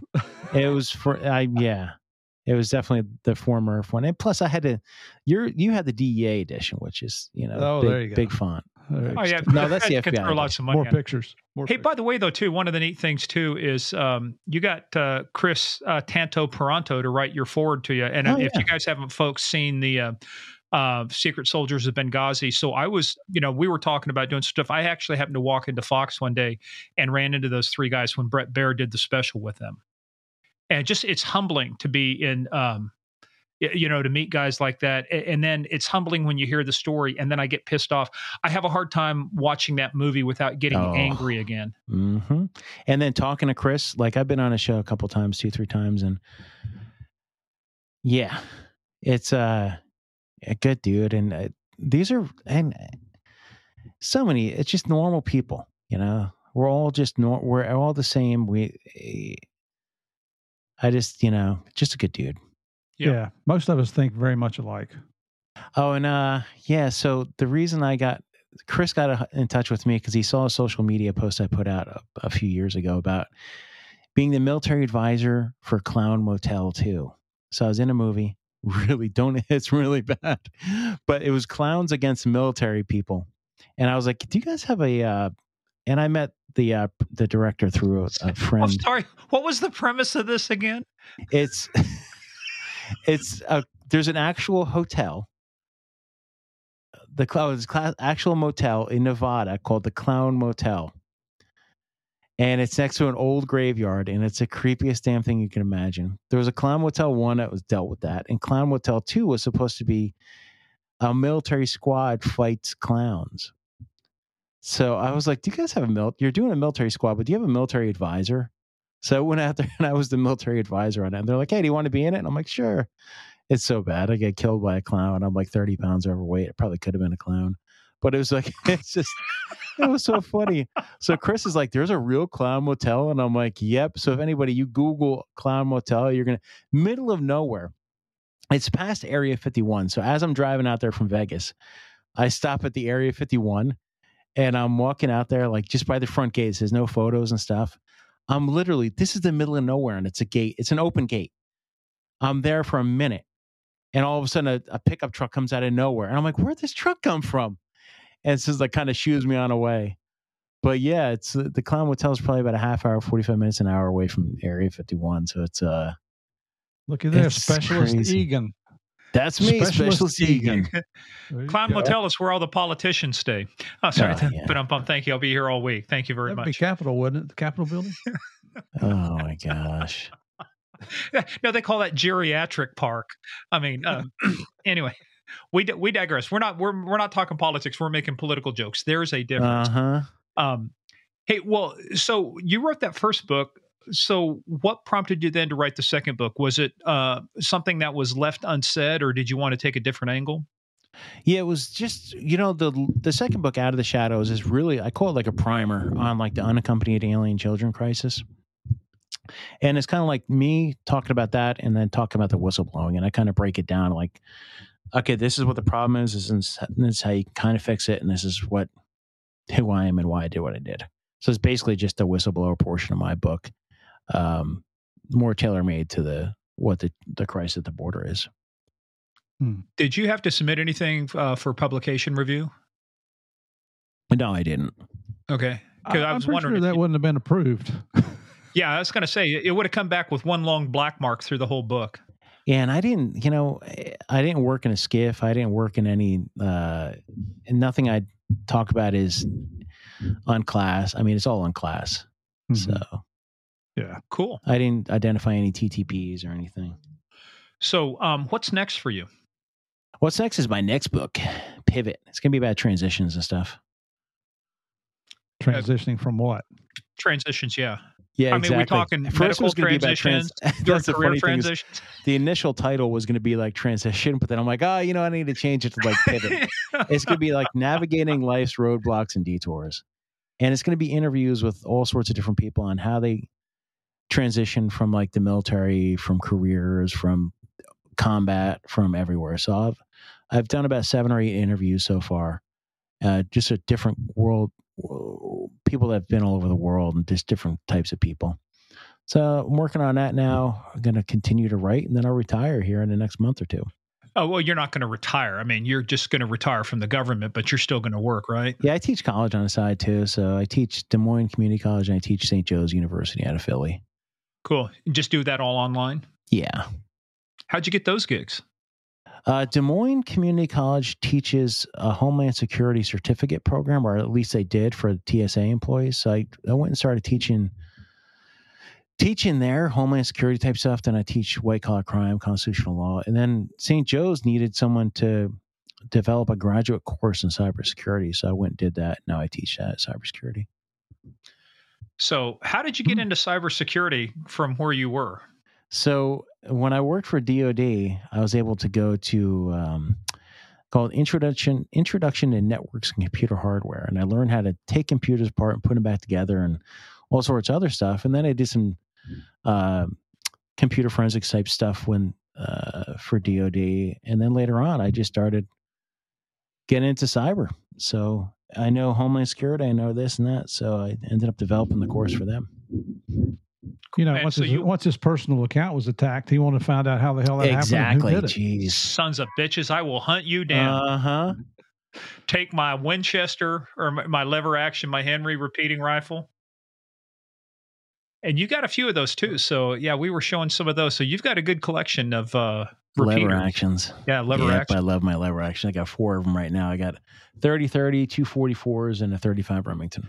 So you're talking about you're doing competition shooting pistol stuff. What's your sidearm of choice? I was shooting optics with a SIG P320 Legion X5, and then I went to a Walther PDP full size with optics. But now I'm using I took a SIG 320 compact and I put a Wilson combat lower on it and a Gray Guns trigger, and I use that. Iron sights, straight iron sights, and it's fun.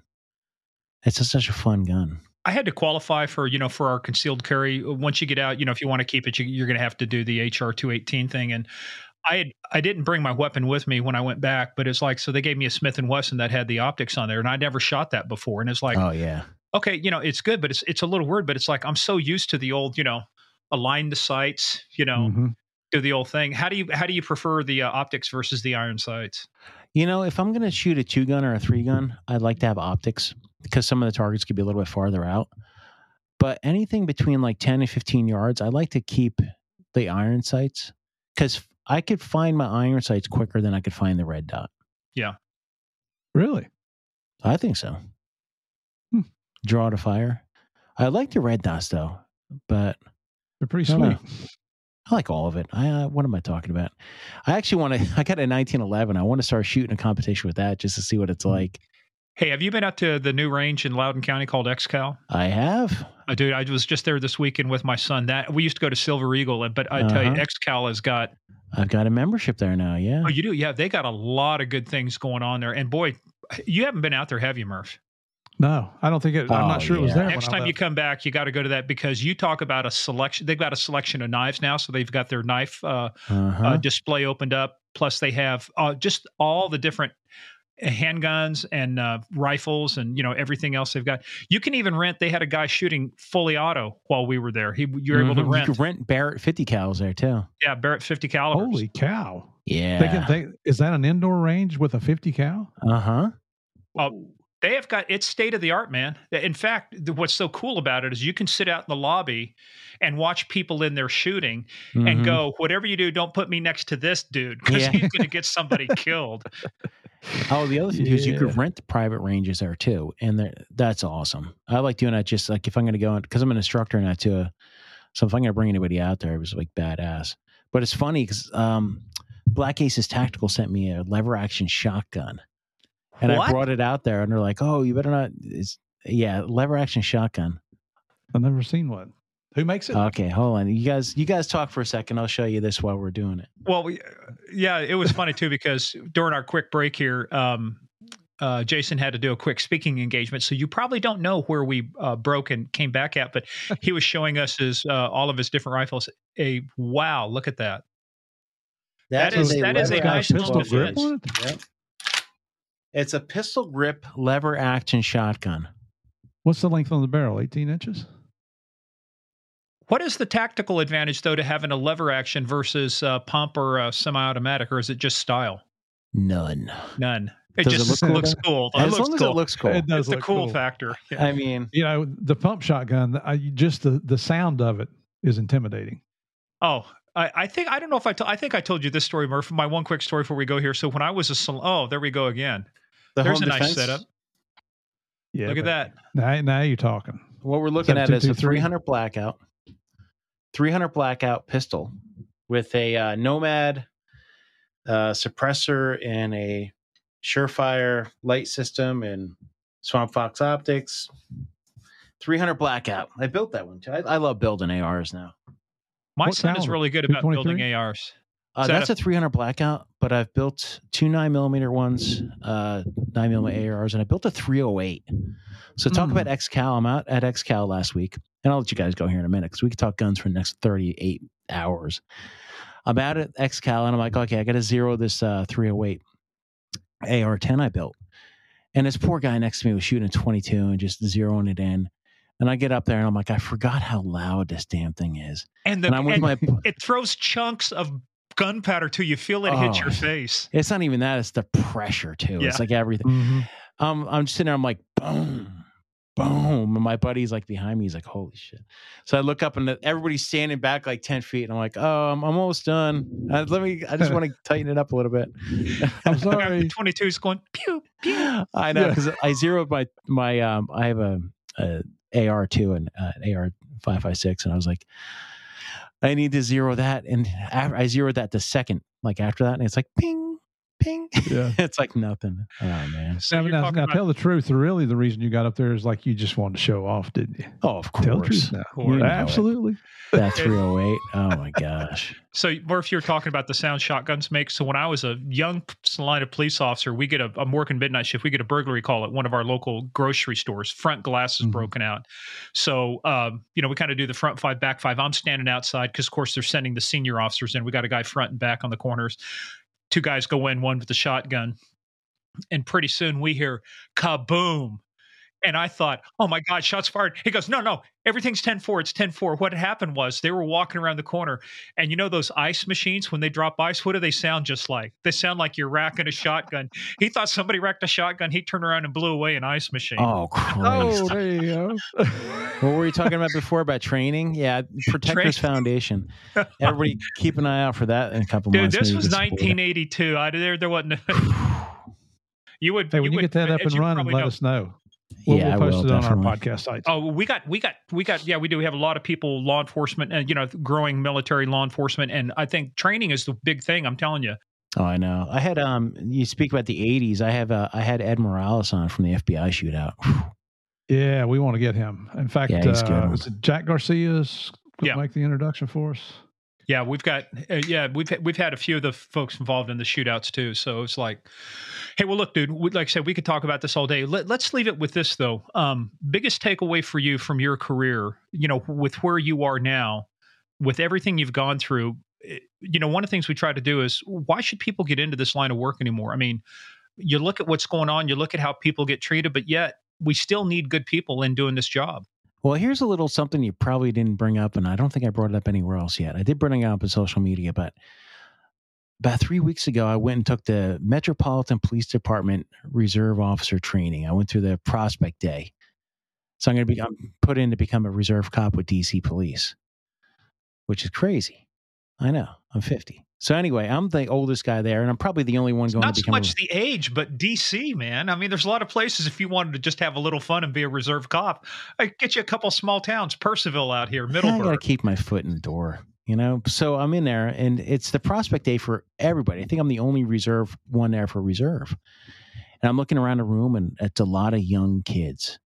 And there was a couple kids from like Wisconsin that flew in just to become a DC cop.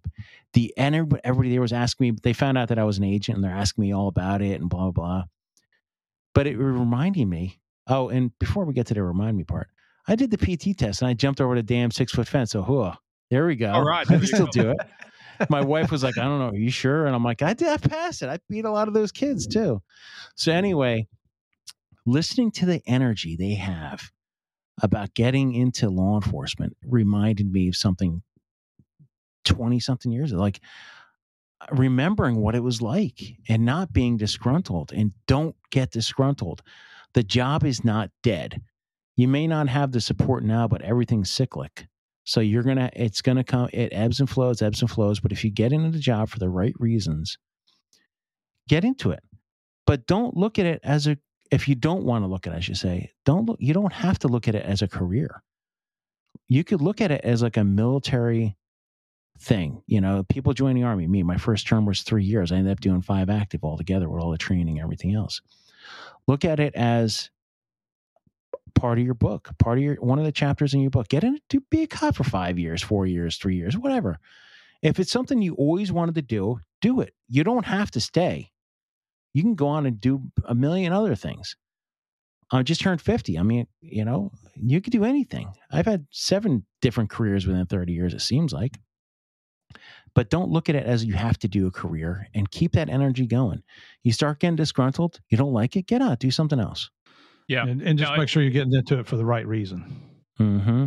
Yeah, that's the whole thing. It's discouraging too, because you see, when you see how a lot of look, we go through cycles of this right now, but right now it's been pretty tough on law enforcement. And there's a variety of reasons. A couple things are self-inflicted, but not everything. Everybody thinks it's always the police's fault. It's not. At some point, people got to learn to become good members of society as well. They have to learn to respect the rule of law. It's not, you don't have to like the cop, but you got to follow the law, and that's one thing I learned too. You don't get to pick and choose the laws. So, but I just like hearing what you're saying too. I'd like seeing the fact that there's some people starting to show up, because I think it's that initial enthusiasm that they have. Get them in there. And then what'll happen is some people will move on, but some will stay. And what we hope is the good ones stay. We get enough good ones stay that they become the next leaders of tomorrow, make the right kind of policies and lead the people where they need to go. Oh, and one thing I want to jump onto that with is this. If someone gives you a pat on your back somewhere in your career and says, don't fuck up and you'll move up, disregard. Do what you're doing. You're probably doing something good. Because it's that don't fuck up, you're going to move up thing that really, these are the type of people that move up to the top. They become risk averse, and they just think about their career. Steve Jobs said it best. If you read his biography, I think it was Walter Isaacson. He says, look, A players want to work with A players. B players hire C players. Then pretty soon you got the bozo explosion. It's a good way to put it. My first supervisor on DEA, when I got to Miami back in the 80s, he brings the new guys in. There was a brand new enforcement group in Miami. And he said, look, I got your back as long as you're right. Well, if I'm right, I don't need you to have my back. I got my own back. Exactly. I need you when I fuck up, and it's a learning experience. But he was one of those guys. It's all about me. Yeah, we're behind you as long as you're right, and if not, we're going to be way behind you. Good luck to you. All right, man. Well, hey, look, let's bring this to a close. This has been fun. What I like is that there's some great philosophy, nuggets of philosophy people can take away from this. Get your books, Out of the Shadows, a government whistleblower's firsthand account of how the protection of migrant children became a political firestorm. And then we want the definitive edition of Unwavering, a border agent's journey. Not the gold-plated edition, the definitive edition. The gold-plated edition is Merce edition for $29.95. Here's how to order. Where else can we find you, Jason? Yeah, what's your website? Head over to jasonpiccolo.us, protectors.us. I do everything on social media is usually Dr. Jason Piccolo. So at Dr. Jason Piccolo. And then look for the Protectors Foundation coming up soon. So that'll probably be theprotectors.org or somewhere along those lines. But somewhere along that line. All right, brother. Well, hey, look, thank you for what you did. This is, people can't see this, but this is us saluting you for a job well done, soldier, agent, officer, doctor. So, hey, great job, man. It was great having you on. And just, you know what, before you leave, I just want to say thank you for your service to our country, both in the military and law enforcement. Thank you for living up to your oath and maintaining the line. You lived up to your standards, the standards we all swear an oath to when others don't. It's a damn shame the way things have worked out for you and that you've had to move on and that, people just use you as a stepping stone. But my gosh, man, thank you so much. God bless you, Jason. Thanks for coming on Game of Crimes.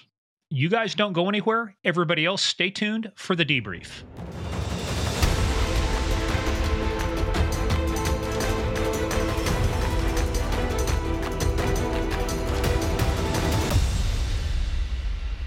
Tell you what, if this doesn't raise your blood pressure, get your blood boiling and say, WTF over, Senator, Congressman, Congresswoman, whatever, member of Congress. What the hell were you thinking? And my biggest question, Steve, is are they still doing it? His biggest concern is he raised it. They were supposed to be vetting, and now there's 250,000 potential sponsors. Are they vetting them before they turn these vulnerable? And when he said vulnerable, he said tender age. We're talking about kids under the age of 10 over to people with criminal felony convictions. Yeah. You think they have good plans for those children? If you do, you're very naive. No, they don't. And again, we said this in the introduction of this. Thank you to Jason for having the guts to stand up and do what was right.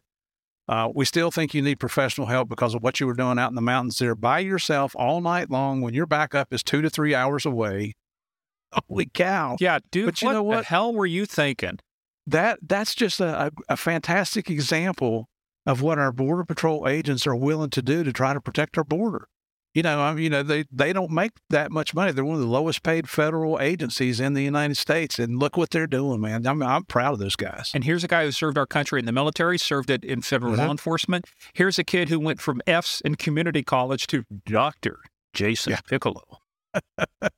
Proud of you, brother. I saw on social media he was out at the SHOT Show. And Jason, I'm sorry I missed you out there, brother. I'd love to meet you in person, and we will meet someday. So yeah. Oh, and he's just right over from me. So we're going to go out and meet on the trail someday and ride bikes. So yeah, we hope you guys enjoyed that episode. If so, go hit the comments up. Let us know what you think. Head on over to Apple and Spotify. Hit those 5 stars. We don't know how it works. It's magic. It's Disney. It's David Copperfield, David Blaine, all rolled into one. But we know it helps us. So we would really appreciate your support on this. You want to read Jason's books? Head on over to gameofcrimespodcast.com. Hit the book tab section, and you'll see Jason's books and the ones that he wrote. And he's got a third one coming out, Murph, you just said, so you're going to have to wait for that. What's the name of it?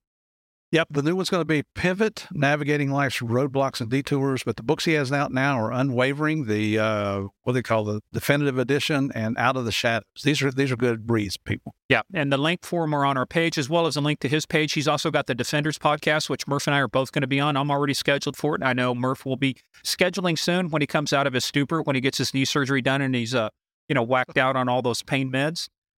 We need to do some recordings while I'm on the pain meds and see what happens. It's going to be like those videos that kids that come back having to have their teeth pulled. And I just killed Johnny. Anyway, what do you mean? They don't have any grapefruit at the grocery store. Well, maybe we'll do a live stream of that when Murph is under the influence. So I don't think so. Yeah. So follow us on that thing called social media at Game of Crimes on Twitter, at Game of Crimes Podcast on Facebook and the Instagram. But where you got to be is Patreon. Patreon.com/Game of Crimes. Again, listen to our case of the month. If you're not on Patreon, go join up. Listen to the case of the month. We talked about the targeted killings out in Tulare County, California, the little town of Goshen, and the implications for it, how we would approach it, some of the investigative steps. I think it's one of our best cases of the month we've looked at in a long time. All of our stuff is great. This one's a notch above. But that's where you got to be. We've got stuff coming out, too. We've got our final episodes of The Real DEA Narcos, talking about The Real DEA Narcos Cali Edition. If you want to ask Jason, what the hell were you thinking? You got to ask Dave and Chris, what the hell were you guys thinking doing some of the stuff they did? But you'll only find out if you're on patreon.com/gameofcrime. So again, we wrap up another fantastic episode. We got great stuff. We got some good stuff coming up too. We've got a British cop that's going to be coming up very soon on a 30-year-old cold case murder that was turned into a book and a podcast. So that's good stuff. We've got a guy, one of your friends introduced us to. We've got another guy coming out of the great state of Oklahoma in the Midwest, a Midwest kid. And we've got some fantastic episodes coming up, Murph. It is. And we're lining up more and more. Looks like we're going to get one of the retired FBI agents that was involved in the bank robberies in South Florida back in the 1980s, I believe it was, in which a couple of FBI agents were shot. So it's not a funny, laughing matter, but it is historical. And it just keeps going and going. We've got a list of guests that you won't believe. So what we ask is thank you so much for what you're doing. Please share with your friends. And we're just trying to grow this network so we can learn more about the heroic actions of our law enforcement professionals out there. And stay tuned. We'll have an announcement about what we're doing coming up soon, but not yet. That's a tease for next time. So thank you guys once again for playing the biggest, baddest, most dangerous game of all, the Dr. Jason Piccolo Extended Platinum Edition Game of Crimes.